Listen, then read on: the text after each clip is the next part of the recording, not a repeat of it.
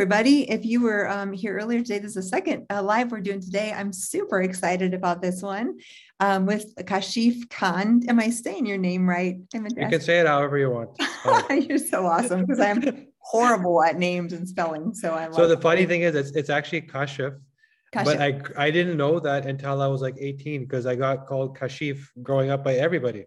Wow, And Kashif. finally, one day, my mom told me, "I think I should tell you how your name's pronounced." Oh, that's so funny. And you're 18. You're Yeah, like, okay, thanks, mom. yeah, yeah.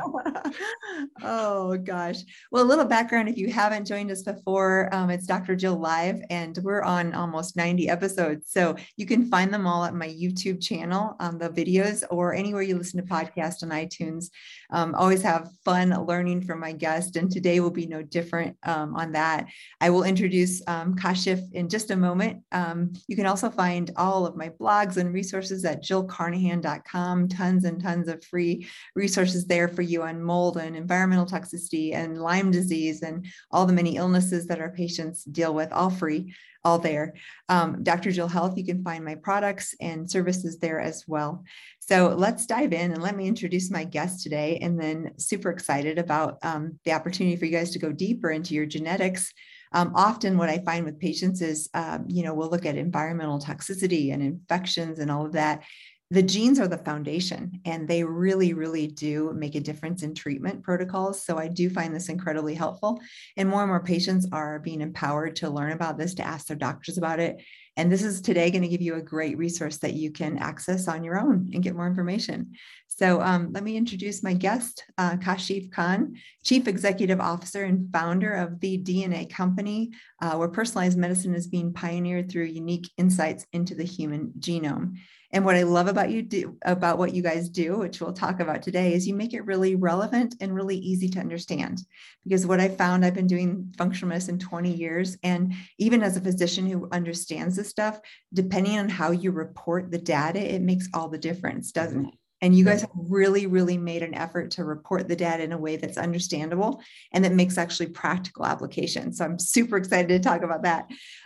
So with the largest study of its kind globally, the DNA Company has developed a functional approach to genomic interpretation overlaying environment, nutrition, and lifestyle on the genetic blueprint to create personalized and deterministic health outcomes, kind of like what we were just saying. Growing up in Vancouver, Canada as an immigrant, Kashif developed an industrious entrepreneurial spirit from a young age. Prior to his tenure at the DNA Company, he advised a number of high-growth startups and a variety of industries, including luxury retail, technology, finance, fine arts, healthcare, tourism, and real estate. He participated in over $3 million in revenue in his own retail business prior to launching consulting services to help others thrive. As Kashif dived into the field of functional genomics as a CEO of the DNA Company, it was revealed that his own neural wiring was actually genetically designed to be entrepreneurial. How cool. I want to hear more about that. I want to hear about that. I have found there's a gene they call the empathy gene. So I don't know if you know that, but there's one that relates we'll get into that. Okay, cool. However, his genes also revealed a particular sensitivity to pollutants. I have that too. This inspired him to develop custom nutrient supplementation to enhance this poor detoxification pathway. And like me, for us both to deal with pollutants, chemicals, and reducing risk of long-term illness. This is so relevant because as we spoke right before we got on live here in Superior and Louisville, we just got over December 30th, the largest wildfire disaster in the history of Colorado came through, burning over 1,000 homes and businesses. And so we've been directly affected. And what I've realized, I've known wildfire is damaging, but it is probably more toxic than mold exposure as far as the amount of plastic, chemicals, toluene, benzene. So this is very relevant because what happens in someone like me or you or I, we have issues with either production of glutathione or whatever detoxification pathways. So we're more susceptible to the environmental impacts, and things like wildfires are happening more frequently. So anyway, that's a whole other issue, but let me just let you go. And I want to hear first, how did you get into this? Sounds like you had some personal experience. Tell us how you really got into it. I did. I was sick, and I went through the thing that you said about, data not being so useful unless it's interpreted properly. Really, data is dumb. It's a bunch of information. And unless you know what question to ask, you're not going to get an insight, which is much more important than data, right? So that was my experience, because my previous life, I was a PR and marketing firm owner. That's what I did. I'm in Toronto, Canada right now. That's where our firm was run. We help small, medium, large companies grow. And I got sick. I'm 42 now. I was 35, 36 at the time. Eczema, psoriasis. I had migraines all the time. Wow. I had acid reflux issue. I couldn't eat anything. I was depressed at least twice a month. So all this stuff was being treated as separate siloed health conditions with a doctor for this and a doctor for this and a pill for this and a cream for this. And I just kept going down that rabbit hole and finding more problems that I needed to fix. And none of them were being resolved. They were all sort of being maintained. Yeah. And you hear this story so much when somebody stumbles across functional medicine and their whole life changes and they understand root cause. And for me, how you get to root cause, there's different paths. For me, it was through genetics. So I understood that all of this stuff wasn't many different things that I happened to be, subjected to. These were the results of my poor choices and what my genetics led to, meaning you talk about detox. Yeah. Forget about ability to detoxify. There's certain genes that I don't even have. There's something called a copy number variation, or forget about a variant or a SNP that we talk about. I'm literally missing the GSTT1 gene, which is the most important glutathione gene. I don't even have it. So meanwhile, my office was sitting a few floors above a manufacturing company with pollutants and solder and all sorts of stuff coming through the vent. And you wonder why I had migraines, and my business partner had no issue. He used to drive me home vomiting. Wow. Yeah. What a relative. This is really interesting. I mentioned this one other time, but I just found out I've been interviewing my family members for the book I'm writing. And my grandmother, I just found out this year, she's 90 years old. Back when she was 15, her father moved her over an auto dealership that he had bought, and they had the car auto body shop underneath. And so benzene, lead, and things kind of like what you're saying in the office. And literally, it's a liver toxicant. Her father died of liver cancer. Her mother died of liver failure. Her brother died of metastatic cancer, like over every single person in her family. And she was able to get out because she was the oldest one of the children, but same thing. And her genetics, like mine, have some impaired detoxification. And this is what you said is so important, because this is the one thing, this was that trigger point for me where I literally took the keys to our marketing company, handed it to the staff and said, thank you, you own it now. Wow. I found what I need to work. I literally walked away and said, I got to build this thing. And what was it is exactly what you just said, which I learned. First of all, when I first looked at genetics, it failed me also. I didn't get much out of it, right? It's when I started to look at functional genomics, meaning let's first understand how the body works. What are the systems and pathways that are actually, the biochemistry that's going on, and then reverse engineer what genes instruct them as per the system, as per the map. It's not then what a doctor would say, well, you have a genetic propensity to liver disease in your family. That's what the answer would be. It's 3 out of 3. So it's in your genes. They were not born with a liver disease. Yeah. They were born healthy. So they should be able to stay healthy. What they are born with genetically was the inability to deal with that glutathione pathway properly, for which the end result is too much load on the liver. Yes. Which equals liver disease. So they weren't born with a propensity to disease. They were born to overworked hardware. Right. Correct. This particular organ is struggling because you're making the wrong choices. So now all of a sudden, if you understand the systems and you understand the core things that lead to good health, hormones, detox, methylation, your anti-inflammatory system, your neurochemicals in your brain, and how you perceive things, for example, why I'm entrepreneurial, you then know what to focus on. And then it doesn't matter what all these spokes of different diseases that come out of the central hub. Right. You don't need to have any of them. And if you have them, stop treating them, reverse them, because you get to the root cause. And that's what was the light bulb for me, that all of a sudden my eczema was gone, psoriasis was gone. I haven't had a cold or a flu in like 4 years. I used to be in bed 3 times every winter season for 10 days at a time because I just wasn't healthy, right? And that's all gone now. Wow. Fascinating and so true. And again, I've used your testing on myself and on patients, and it's profound to understand those pieces of the puzzle. And there can be very small little things that we find out that make all the difference in their health trajectory. Right. And going back to what you said there about easy to use, that was one of the very first things you said. I actually learned that. So there's a company up here called Rogers, which is one of our big telecom, like our AT&T, right? And their chief digital officer was one of our patients. And he went through, we used to do a highly hands-on executive process because we didn't know how to make it available to everybody. And that was very expensive because our scientists would have to interpret the DNA, figure it out, and then build a plan, then work with you. And he said, what you have here can literally flip healthcare on its head. You just need to make it easy to use. Mm. That's my number one advice to you as the chief digital officer of a multi-billion-dollar company. Make it easy. So that's what I then put my full focus on. And the number one thing there in making it easy to use is people don't care what their gene results are. They care, here's what's wrong and here's how to fix it. That's it, right? Here's your problem. I figured it out. Tell me that quickly. What's really going on? And here's what I recommend that will fix it for you.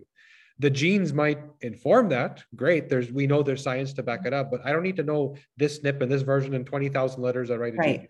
So what we do now is the same interpretation our scientists were doing when they would read all this raw data. Our artificial intelligence platform, which we built, does that interpretation. And the report the consumer looks like, or the clinician, because it's also hard for clinicians to interpret, speaks to the condition. I don't need to know I have GSTT1 null, which I have. I need to know you're at higher risk for liver disease. You're at higher risk for mold sensitivity. You're at higher risk for chemical sensitivity. Oh, by the way, here's why. Yes. Now I can take action. Now I can apply it. And that's what we did. And I want to speak as a clinician too, because I have used dozens of genetic companies, some of them better than others. And the big thing for us is sometimes we'll get reports like if we would print them, they're electronic, an inch thick, and there's no way to go through that with a patient in a normal office visit. So even more so your doctor, if you do get these results, especially I know genetics really well. So even complex tests, I can usually find the important stuff quickly for patients, but many doctors, this is new to them. So if you bring in a report that you've done, you're overwhelming them. Sadly, they shouldn't be overwhelmed, right? But that's the way we are because there's a lot going on. And so you bring this huge report and it's completely overwhelming and they don't know how to help you. What I love about your company is you're going directly to the patient and you're empowering them. And granted, they can do changes on their own, but if they're working with a great functional or integrative doctor, this can enhance their visits too. And it helps the doctor like me to make easy decisions on what next to do. Exactly. It's fast and easy to the point. And we speak to the condition and it's actionable. It's not, when people think about genetics, they think, oh, I'm going to find out if I have an 80% chance of Alzheimer's, right? What does that give you other than anxiety for the next 30 years, right? That does not do anything for you other than like it's a tease towards a problem. What you actually need to know, why does Alzheimer's happen? Correct. Right? What causes it? Why does Health Canada now call Alzheimer's type 3 diabetes? Correct. Very quietly, your doctor probably doesn't even know that, but they have to. It's so obvious. So now it's not about a gene for which we clinically tested 80% of people that had this gene variant got Alzheimer's, but you still can't tell me why. The why is the most important part. Once we get into the why, then you are looking at actually very different genes. Just like you said, liver versus detox. Liver is the outcome, right? Detox is the root. So that's what we do. It's not about, hey, you got an 80% chance of Alzheimer's. It's here's the choices you need to make for you to avoid it. Here's the choices that you need to make for you to 100% get it.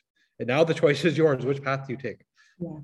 So I love that because like you, I have a lot of detox genetics. I grew up on a farm with atrazine and chemicals and things. I got breast cancer at 25 years old. And so I'm like, and I had the eczema and all those psoriasis, all the same stuff. And all those things are just evidence of a poor detox pathway. Once I knew the underlying cause, I could go to nutrients and diet and lifestyle. And again, what I love about your reports is you guys have taken the science and put together pretty easy to implement interventions depending on the genetics. Maybe let's talk about a few of the, like maybe give an example of a couple of the genes you might see and then what an intervention would be. We've already talked about glutathione. You and I both have those. And go ahead. Well, you mentioned breast cancer, and I think that's important to talk about because first of all, it's one of those big scary things that every woman is worried about. And I would say of all the research we've done, so you mentioned in the beginning that we've done this large study where we've sat in front of thousands of people. We've actually met all our patients, documented everything. And I would say the biggest area that needs the most change is female hormone health. That's the area where the experience sucks so bad. You know, that delta value between what you're told and what's actually possible, it's all this gray area. It's very black and white if you understand it. So if we use as an example, most women have heard of the BRCA gene. And it's a scary 4-letter word. And if you ask a woman, do you want the BRCA gene? She will say no, because she doesn't know what it means. And even if you ask the doctor, it's not about a gene, it's about what version of it. But then you ask the question, what does that gene do? So if you have a particular variant, it's a tumor suppressor. It's a repairman or repairwoman. So it goes out and fixes problems. It doesn't cause cancer. Correct. Right? But if you have cancer, If you have a tumor, it's meant to go to work and suppress it. Mm-hmm. If you have a not so good repair tool, it's not going to do such a good job repairing. So the clinical answer is, oh, bad BRCA, you don't repair well, go get a double mastectomy.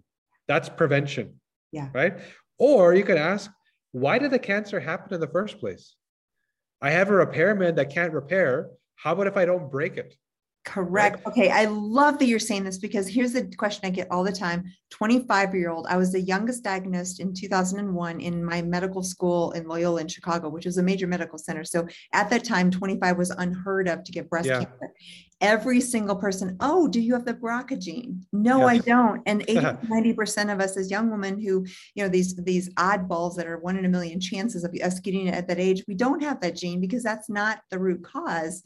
It's Yep. more of these bigger, like you said, so it's very relevant because a lot of people think that gene is the indicator. It's one thing, but it's Yep. after the fact, like you said, the repair mechanism. And it's not like for me, it was all about detox and chemicals and hormone Exactly. regulators.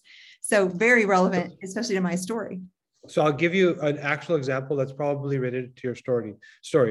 And like you said, BRCA is the thing that goes and fixes it, doesn't cause it. So, and by the way, to answer your question about, 25, it was unheard of. Well, it's also because the level of chemicals when you were 25 was also unheard of. Yes. One generation ago, it didn't look like that. Correct. If anybody can go Google chemical usage in the United States over time, historical, and they will see a chart that looks like this. Right? In food. Yeah, we are all swimming in toxic soup. And literally that's the elephant in the room. I say it every day. The toxic load is just exponentially increasing. And since 20 years ago, since my diagnosis, there's 16, there's 23. There's a lot of women younger than me. That's actually way more common in the last decade. Yep. So now let's dive into the why, the most important part. And most women, I mean, you were exposed to an extreme load, but most women experience breast cancer in and around the menopause age, right? That's typically when it happens for the most part, not everybody, but for the most part. So now we're getting into the why. So when you look at the hormone cascade, and by the way, it's the same for men or women. Women do it monthly, men do it daily. What do? Progesterone turns into testosterone, turns into estrogen, which then turns into an estrogen metabolite, and then you get rid of it. So we have to ask 3 questions. What is your dominance? What does your hormone profile look like? Are you more androgenized, more testosterone, or are you more estrogenized? There's a lot more estrogen, or are you somewhere in the middle, right? It's possible. There's different variations based on your genes. Now that we've identified that, and suppose, as an example, a woman is her dominance is estrogen. So she's highly estrogen dominant. So that woman would, if you put Kim Kardashian and Kendall Jenner together, it's Kim Kardashian. Yeah. Right? She's going to have the big curves, the beautiful hair, beautiful skin. But she's going to have a whole other bunch of issues that come with it. Kendall, thin, supermodel, but she's probably going to have fertility issues, acne, hair problems, etc. So step 1, estrogen dominant. Step 2, before you clear that estrogen in your monthly cycle, you convert it into a metabolite. 2, 4, or 16 hydroxyestrogen. 2 is great. You want that. It's clean, healthy. 4 and 16 are highly toxic, 16 being more toxic than 4. So now suppose you're estrogen dominant and you're producing 16 hydroxyestrogen. Then you have to, third step, see how do you clear it? And it comes back to the same detox genes, along with something called COMT, another clearance enzyme, right? How well do I get rid of this toxic stuff that I make every month? So now someone's estrogen dominant, estrogen toxic, doesn't clear well. They're still not sick. Correct. Right? They're still not born with a problem. And I want to mention really quick, sorry to interrupt you, but the hormones like estrogen are treated like drugs by our liver. So people are like, oh, well, that's something I'm making. That's okay. Yes. No, if your liver's not working, if your detox is not working, these are just like extra drugs to your system because your body has to detoxify. So even though the thing your body makes, if you don't have detox working, it's like a drug to your system. Yeah, it's like you're plugging the exit route and everything's just getting clogged up at the exit. It's going to, over time, reach that threshold, which is why does it take until that menopause age, right? Why does it take that long? So there's a couple of things that happen. You no longer have a menstrual cycle. So that, okay, I don't clear well. My glutathione pathways, my detox pathways aren't that good. But at least I had a menstrual cycle where I was getting rid of most of it. Yeah. Now I don't do that anymore. 85% of North American women will be on a birth control pill for an elongated period.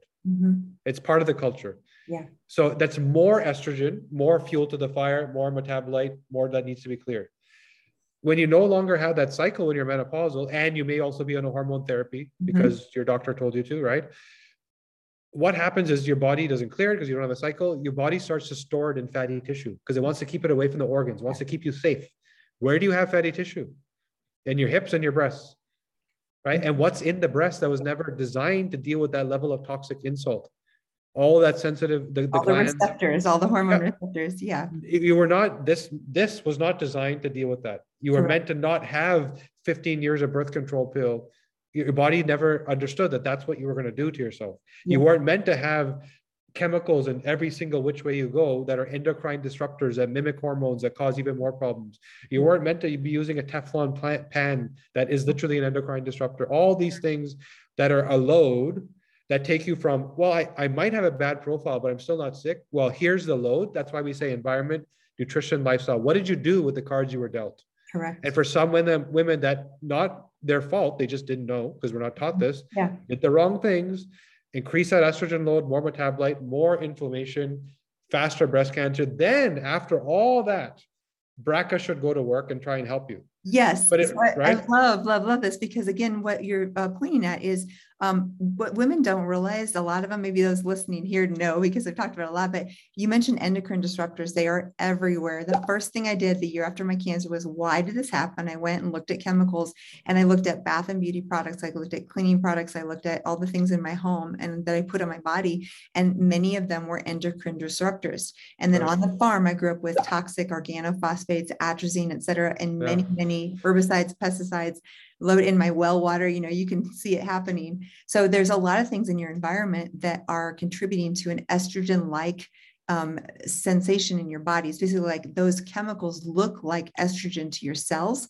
So if you have this load of excess estrogen in your body, you're not detoxifying that you're making yourself. And then the chemicals you put on your face, phthalates, parabens, organophosphates on your food if you're not eating organic, and then pesticides and herbicides, these things all add to that load. And that's what we're talking about. Yep. You have to understand that our DNA is 250,000 years old, meaning that that's what we inherited. It started in around that time that people started to look the way we look today. So this blip in time, this 2 generations, maybe 3 of heavy chemical usage, heavy, like all the stuff we're talking about here, we're talking about like 100, 150 years versus 250,000 years of what we inherited, that we were designed to do that. So imagine how impactful it is on the system that was designed to do what those people did for 250,000 years until the last few hundred years. There was kind of industrialization, there's smog, pollution, et cetera, et cetera. It's such a new blip versus what we're designed to do that we just can't handle it. We're not designed for it. Now, this leads me to another thing. I'm going to focus again on women because I think it's so impactful and so important. 66% of women who have a cardiovascular issue will die on that first instance. It's much more impactful for women. Yes, right? I've heard this. Much more impactful. No previous warning sign, no pain, no nothing. Heart attack, boom. On that first heart attack, 66, it's much lower for men because we don't also have that estrogen toxicity load, which is also causing that inflammatory issue, which leads to that cardiovascular disease. So why do you have that cardiovascular disease? Again, I'm brown, right? I'm a Middle Eastern mutt. I have a little bit of Pakistani, Indian, Turkish, Afghani, like there's a little bit of everything in me. So I'm told that genetically, I have a bad heart, that I should expect to get diabetes and cardiovascular disease, etc. And guess what? My dad had all of those things and he died when I was 17. My grandmother had them, my uncles had them, right? It's not because they have bad hearts. It's because their hearts were designed for what their ancestors did who never had cardiovascular diseases until they moved here. Right? And the industrialized diet, the standard American diet, plus the chemicals, plus all these things in our body. Like So now if you inherit the genetic legacy of people that did not have cardiovascular diseases, what did you inherit? And this goes to speak to women and why is there that compound effect of hormones plus bad cardiovascular genetics equals a problem. So 9p21 determines how robust the endothelial lining is. So heart disease typically doesn't happen in the heart. It's usually in the arteries, right? Calcification, blockage, cholesterol, all that stuff.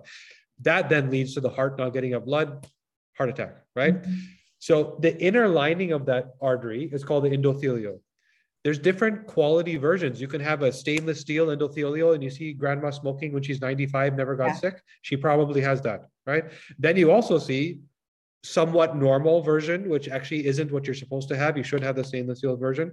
And then there's a paper thin, prone to inflammation. Mm-hmm. If you test most South Asian people who are told they have bad hearts, there's nothing wrong with the heart. They typically have bad endothelial linings, poor quality, because they just didn't need the good quality because there was nothing causing inflammation, right? Now, they also typically have poor detox pathways like myself because didn't need it. Yeah. Everything was organic and pure. There was nothing to detox, so didn't need it. They also have poor methylation or anti-inflammatory pathways because if there's no detox or if there's no toxins, there's no inflammation. Mm-hmm. If there's no inflammation, what anti-inflammatory mechanism do you need? What are you fighting? Right. So that whole methylation pathway is usually suboptimal. So that sort of perfect storm of then all of a sudden changing the environment, nutrition, and lifestyle, and having the inflammatory loads and then cause damage, literally abrasions to this endothelial, then you start to get inflammation here, for which you don't have the anti-inflammatory system to fight it. Yeah. So what does your body do? It actually deploys cholesterol as a hormone to reduce the inflammation. And when cholesterol meets toxicity, it hardens, it gets deposited, and then you get the beginnings of cholesterolemia. Now, take that and compound it with a woman who has estrogen toxicity dominance, and she's getting it from two fronts, which is why when you finally cross that threshold where you have the heart attack, it's hard to recover because it's so much more powerful and impactful for a woman, right? So you got to think about the heart disease is not the disease. The heart disease is for 50 years, you did the wrong thing. Correct. You abused this organ like crazy, and now it gave up. Yeah. I love this and so relative to women. I was just thinking, I didn't plan on doing this, but I literally have, if we take just 2 minutes, I could share what my results were. I'm gonna be real vulnerable, and you obviously know what they look like, and you can say, you can show, now the reports might have been updated since I originally got these, but they're still beautiful. And I think are very relevant because what I've noticed in the last couple of years, the way you're reporting is just continuing to, so forgive me if this is an older version. I'm going to share it now though. Because again, I think it'd be okay. You can see my screen. So So yeah, these let's talk about this. And I can go these are our clinical reports. Perfect. So this is not what a consumer gets, and there's a very specific reason why. This requires interpretation. Yes. Right. So what does this map mean? This is your hormonal cascade. So as we said, on the far left, you start with progesterone. In the middle, you convert that to testosterone, and then on the bottom, you drop down to estrogen. Mm-hmm. It seems that simple, but because of these red and green and orange lights, there's different speeds at which these genes are operating. And I just want to say that was brilliant. Again, this has been a couple of years now. Your reports are even better and they're much more consumer friendly. But to me, this was so brilliant, the red, green, yellow lights, because you can just glance at this and see, oh, those pathways are kind of like red lights, right? So easy. Yeah. So what do we know about you? First step, your hormone pool is very low to begin with. Right? You're not converting progesterones into testosterones. But the good news is if you go up to the upper left, you're not clearing those androgens, those testosterones. You use them for a while, which is why even if you look at yourself, you're more androgenized. You have the more chiseled, which women want, the beautiful elongated face and the chiseled body, right? So that comes from holding on to this testosterone for a while. You don't then go across to the right and produce DHT. Which is why I still have hair, lots of hair.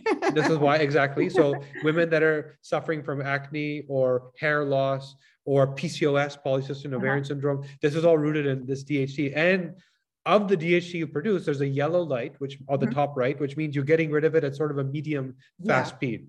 So it's really not a concern. Because this is also really easy with the cancer, what you mentioned before. So I'll just explain, cytochromes are our liver's phase 1 ability to detoxify things. So I love the way this is set up because these are, like we know, 4-OH in the middle here is one of those DNA damaging hormones from estrogen. And you can clearly see, you can explain there what's happening. Yeah, go down another page. This is the sample. Then your results are, I think on the next, there you go. So you red light all the way across. So what does that mean?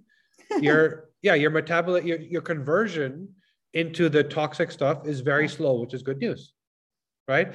But from what I remember, your detox pathways aren't the best. So if you go down a couple, so this is why you have to look at things functionally. Is that the sample? And then this is mine. Yeah, here we go. This here, exactly. Yeah. Okay, so now, and this is why genetics isn't this gene means this. Yeah. Now imagine if I only told you about one gene, DHT, you're at less risk of toxic testosterone. Okay, but what if I don't clear it well? Yeah. Right? What if I also produce estrogen metabolites? You have to look at the full cascade, which means biochemistry first. What does the body actually do? And then what genes instruct each step. So now what we do know is of the toxic metabolites you do produce, Actually, in the GSTT family, you are clearing quite well. It's your SOD2 or your oxidative stress genes that aren't doing the best. And your COMT also isn't doing the best. So that means you would probably want support here. Even though you don't produce so much of the 4-hydroxy, you still want to do something to get ahead of the little that you have. Let's clear it. Let's supplement it. Let's do some things to get rid of it, right? And where do you focus? SOD2 is a gene that determines how well you deal with clearance at the mitochondrial level. So whereas GSTT1 is like the police force in the blood, it's going around binding onto toxins, sending it to the liver to metabolize glutathione, right? GSTP1 is sort of that first line of defense at the lungs. I breathe in mold, fumes, whatever. I have these soldiers that are helping me here. This is literally right at the cell. So SOD2 in the middle here is your cells take in energy. They take in oxygen and nutrition to create energy, right? That's what they're all doing the same thing. In that process, they also create oxidant. So oxygen becomes oxidant, which is toxic. Yes. And you don't want. So some people don't deal with that, including yourself, so well. Yeah. So if you get into oxidative stress, you're going to struggle more than another person, which means if you were to become a marathon runner, you're likely to develop more wrinkles. Your hair is going to turn gray faster. Yeah. This is oxidative stress, which is our like root cause of the damage of DNA. And for me, it's interesting, just a little side note, the hydrogen tabs and hydrogen breathing machine basically neutralizes this. And I found that to be a game changer for me. Right. Exactly. So now you know where to focus. Yeah. Okay, so thanks for letting me go there, but I thought I want people to see how amazing this is, the information, and again, you've got way better reports than even those now. But for me, it's so clear and easy to see the red light, the green light, and now again, you've got some interpretation, a lot more information. Maybe you can even tell us what you've done since those. Reports.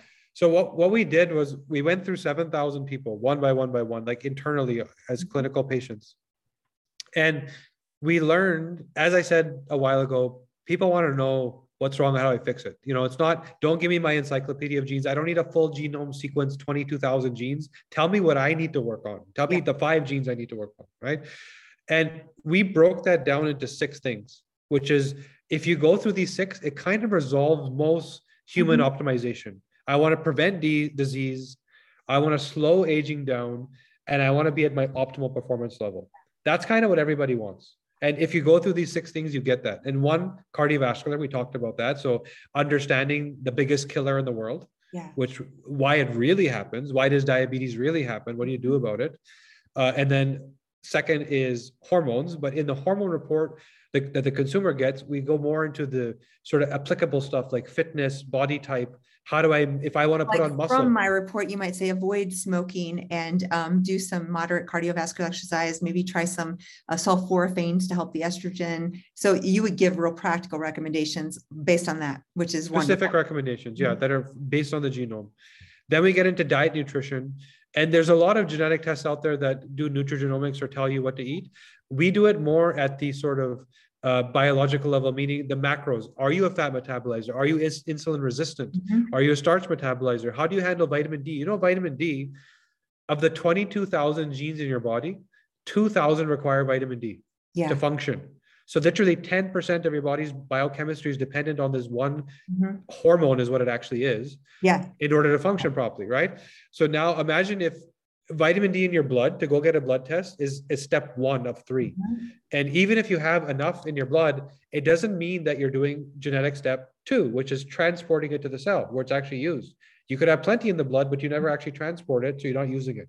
You might not do step 3, which is binding it at the cell and actually utilizing it. We have plenty of people that test fine, at the doctors, but they have mood issues every winter. So let's talk about what, like VDR, that's the receptor, right? VDR, exactly. The receptor. That one for sure. So that's meaning at the receptor level, you need a higher dose to get to the message. Exactly. Yeah. The regular dose isn't enough for you. And if you're not a good transporter, you need multiple doses. Yeah. Right. Because you need to transport 10, but you only have 2 seats in the car. Yeah. Wow. Right. So then all of a sudden you need to do it multiple times. So understanding that one thing can completely change somebody's health because vitamin D is so important. So anyways, diet, nutrition. Then we look at sleep because it's so important in terms of recovery, health. And this was something that we never even intended to do. It just, every time we help somebody get healthy, sleep was a big part of it.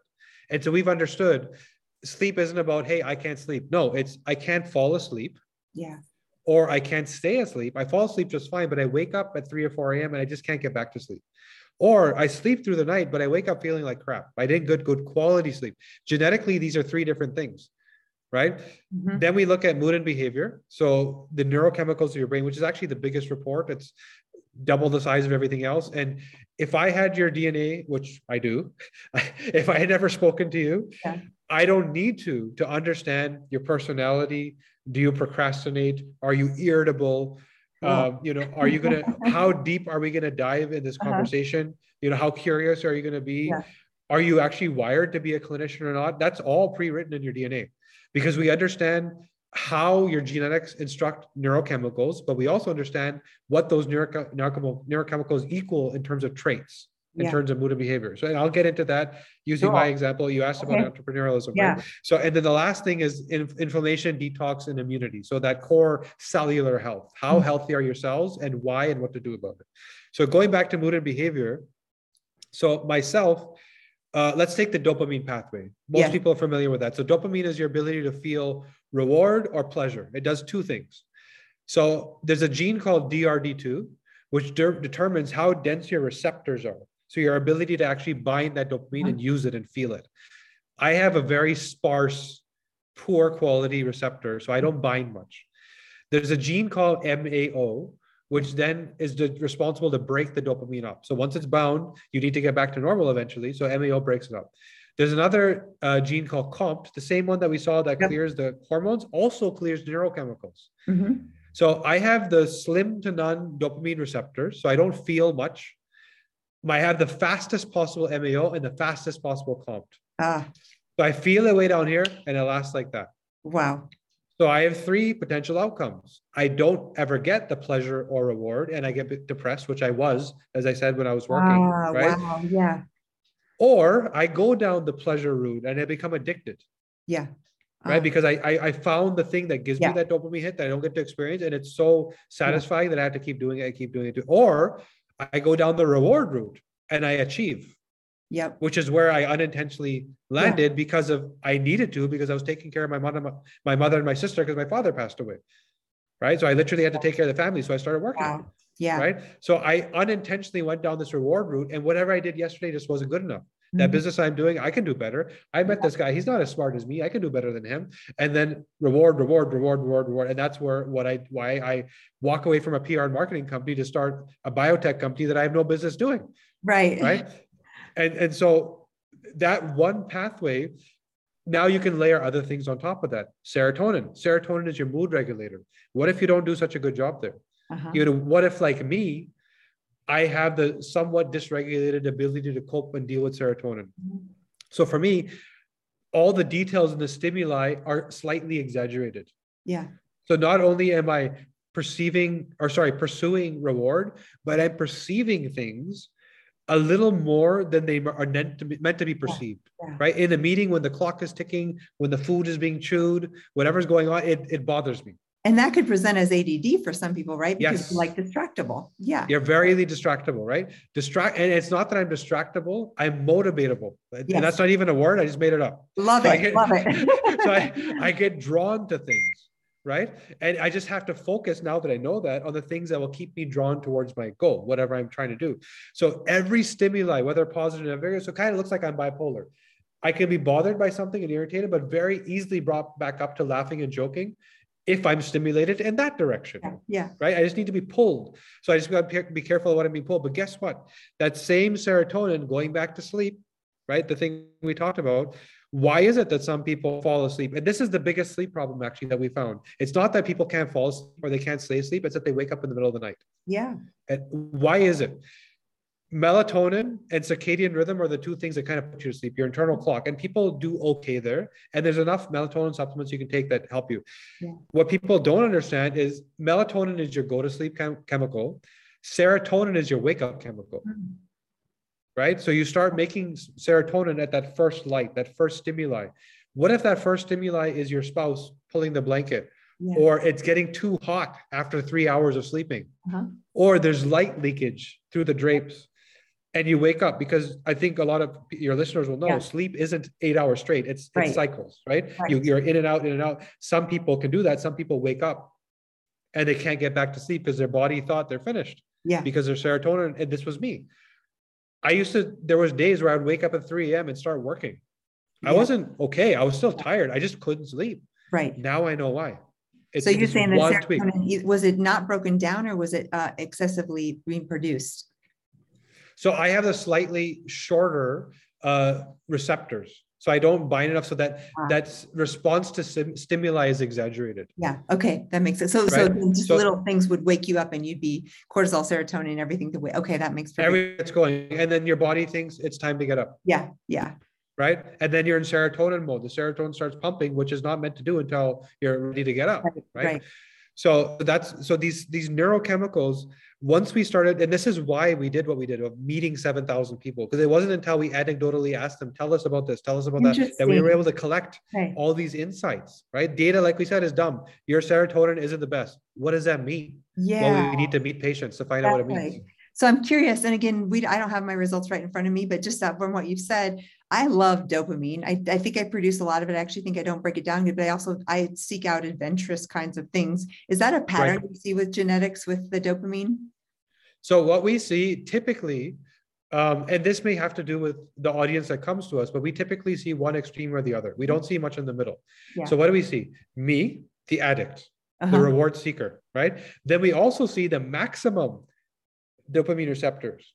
That person is the binger. Okay. Meaning that because it's so easy for them to experience pleasure and reward, they really aren't bothered to pursue it. Oh, yeah. Right. So you sit in a meeting with them. Okay. They're going to talk about 10 things, you as a group, and next week comes by and they've done 2 of them. Yeah. And the 8, they never even, because they just don't care. Yeah. Right. Okay. But the 2 that they did, they will do better than anybody. Interesting. Okay. Because that's what caused them to experience that reward. And when you have high dopamine receptors, high density, you stay in the reward. You get lost in it. You binge because it's so good to be in that. And that so you can, when it's work, play, whatever it is, the person that can watch 8 Netflix episodes until 4 a.m. and just can't turn it off. Yeah, that's the binger. Right. Okay. I'm guessing I'm more like you because I need to seek those like motorcycle riding and rock climbing. Yes. I love those little, but it probably goes away pretty quickly. The little hits and you need it structured. It's not the binger just needs it when it happens. The addict needs it regularly. Yeah. Okay. Right. If I don't get to the gym, I am extremely frustrated. Yes. Years ago, same thing. I was addicted to exercise. It was like, Yeah, you're addicted. But the binger is like, I don't need to go, but when I go, I'm going to go. Like I'm going to stay there for 2 hours probably. Wow. Interesting. Right? Okay. This is fascinating. And again, I've known a lot about genetics, but I'm learning some new things here too. And now, go ahead. So the last thing I was going to say about that is imagine now knowing this about yourself and how personalized your protocols can be, meaning that go do this, right? Go do whatever you have to do. You have to first understand, how do you even perceive what does go do this mean? Yeah. Right? How are you actually going to handle those instructions of take this medicine, do this exercise, go train your abs, whatever it is, right? How do you actually put that into practice where you stick to it and you don't fail? That starts with understanding how you think. Fascinating. And again, so relevant for people to be able to access this. So what's the different, you have, 6 or more different types of tests that can be ordered. Tell us about the actual categories. In the one test, we provide all of what I've spoken of. So the 6, sleep, cardiovascular, etc. We just believe that this is what everybody kind of needs, right? From there, if we want to get clinical, like if somebody says, well, I have fibromyalgia or like mold sensitivity, if they want to dive deeper and fix a problem, we have coaches that are trained on genetics that can build a program with you and they can work with you for weeks on end. In fact, we even have an executive program, which is where we started. We first started off as super high ticket because that was the only way to do what we did. It was all hands-on with expensive scientists, right? So that still exists. Some people want that full, like, take my genome and just renovate me, just do everything, right? So that still exists. But for the most part, if you have the reports in front of you, it's actionable and it's easy. So you know where to focus, you know what to do about it. But if there's an actual problem you're trying to solve, I need to lose 10 pounds. I need to get rid of my fibromyalgia. I have a fertility issue. That's where I would highly recommend getting on board with a coach to implement the behavior changes. Because that's the biggest challenging thing for people, is to actually stick to what's being told and not have the report sit in a drawer somewhere and then go on to the next test, right? Yeah. Fascinating. Oh my gosh, this is great. And again, I knew a lot about your company, but I learned some things today. Like I said, I love the accessibility. I love the legibility, the ability for people to take what they're looking at and implement it. And then the fact that you have coaches, and you've really done an amazing job in developing the company to make it applicable. If you're listening here on Facebook or on YouTube or on wherever you're listening, we'll be sure and provide a link. If you want to order, you can directly contact the company. I'm going to put a link there for that. What else is on the horizon? What's anything else coming out or that you're working on for future? Yeah, we are a research company at heart. Like that's what we truly do. We know that we have to allow people access. So we built reports, we built the artificial intelligence program, people can get into it, but we never stop researching and learning. And I would say the two areas where my focus is sort of the most, what are the next steps? Yeah. It's female hormone health, like I said, because I think it's giving a report is not enough. I literally think we need a second medical system that works alongside of this one that was built on studying men. 70% of Alzheimer's patients are women, yet 70% of the research dollars is spent on men. Yeah. How does that make any sense? And that's why 70% of women aren't being helped, right? So that's the next thing we're doing is building that female hormone business. It's not just about a report, but let us clinically help you as literally a telemedicine clinic. The second thing we're doing is we're saying, anytime you're talking about prevention, the best thing you can do is start early. Mm-hmm. If I can give you, here's your instruction manual. I've decoded your genetics. Here's what all your instructions are telling all your cells to do. By the way, I can see this in 10 years, this in 20 years, and this in 6 years. Wouldn't you want that information when you're like 5 years old? Yeah. Right. Yeah. So the second thing we've done, or we're working on, I should say, what's next, is we're reinterpreting all of what we know for kids. Oh, wow. That's because cool. And why? Because me, myself, the place I use this most in our house is for my kids. Yeah. Right. The place that, how do I teach this kid versus this kid? How do I discipline this kid versus this kid? Why is this kid, when I come and yell and say, why did this happen? One kid does it again 5 minutes later, and the next kid can't look at me for 2 days. Right. That goes back to the empathy genes you're talking about, and the ability to literally imprint negative stimuli or PTSD or trauma. Some people literally will burn that thing into them, and some people, it's as if it didn't even happen. Wow. Right? So now imagine a lot of my childhood. Yeah. So imagine knowing that about your kids and everything else, body development. Should they be a linebacker? Should they be a ballerina? All that focus stuff. What does my kid actually need? To me, that's the biggest passion project we have, because I've seen the impact in your own kids. Family. Yeah. So, and that's what we're doing. But, to get the reports, like, where do we start? I would even suggest, instead of going to our website, people should go to the landing page that we have with you. Yeah. Why? Because they'll get extra stuff. Meaning, if you go to our website, which is where people go, by the way, our website is where the general world goes to buy. I know that a lot of your audience is focused on sort of environmental health issues, mold issues, etc. Yeah. So we actually built a guide for mold and environmental health, which we're going to tack on to the report. So it's not a product you can buy. It doesn't exist on our website. It's just going to help people navigate the report for that specific issue. And it's the one area where, even if you don't think you have an environmental health problem, you probably exactly do. And you and I were perfect, examples of that. I'm going to give you that out. Like I said, this link will be there, but it's easy to actually tell you. So write this down, go there, get the reports. It's just Dr. Jill, no dots or commas or anything, drgill.dna.clinic. And then / So just drjill.dna.clinic, and would love for you to go there. You can order it directly and get your reports and that. And thank you for doing that. That's one of the reasons I've been loving collaborating, because you guys are so cutting edge at giving tools that we can empower our patients and our listeners. Yep, that's awesome. And the reason I'm urging people to go through that link is because we want to know who actually wants that extra document, because otherwise it's not a thing that you can buy, or it's not for sale. But anyone that comes through there will know that that's why you came. So we'll give you that extra sort of guidebook. Yeah, and thank you, like I said, because you empower me to help more people and to help patients. And this is something you can order. You don't need me to order. You don't need to see me in the clinic. You can actually do something about your own health, get the report yourself, and start working on that. And again, you guys have coaches. So if you do want some help, the DNA company will also support you in those other things that you potentially need. We're here to support whatever people need. And everybody needs a little different, from just curiosity to I'm already, you could be already optimized and just trying to find that next thing to work on, to, hey, I have a clinical representation of something. I just need some more advice beyond what my doctor's saying. All of the above. Awesome. Well, thank you. Thank you for your time today, for the great information. We will obviously be sharing these links for everybody. And thanks again for your time. No, it's a pleasure. Awesome talking to you every time.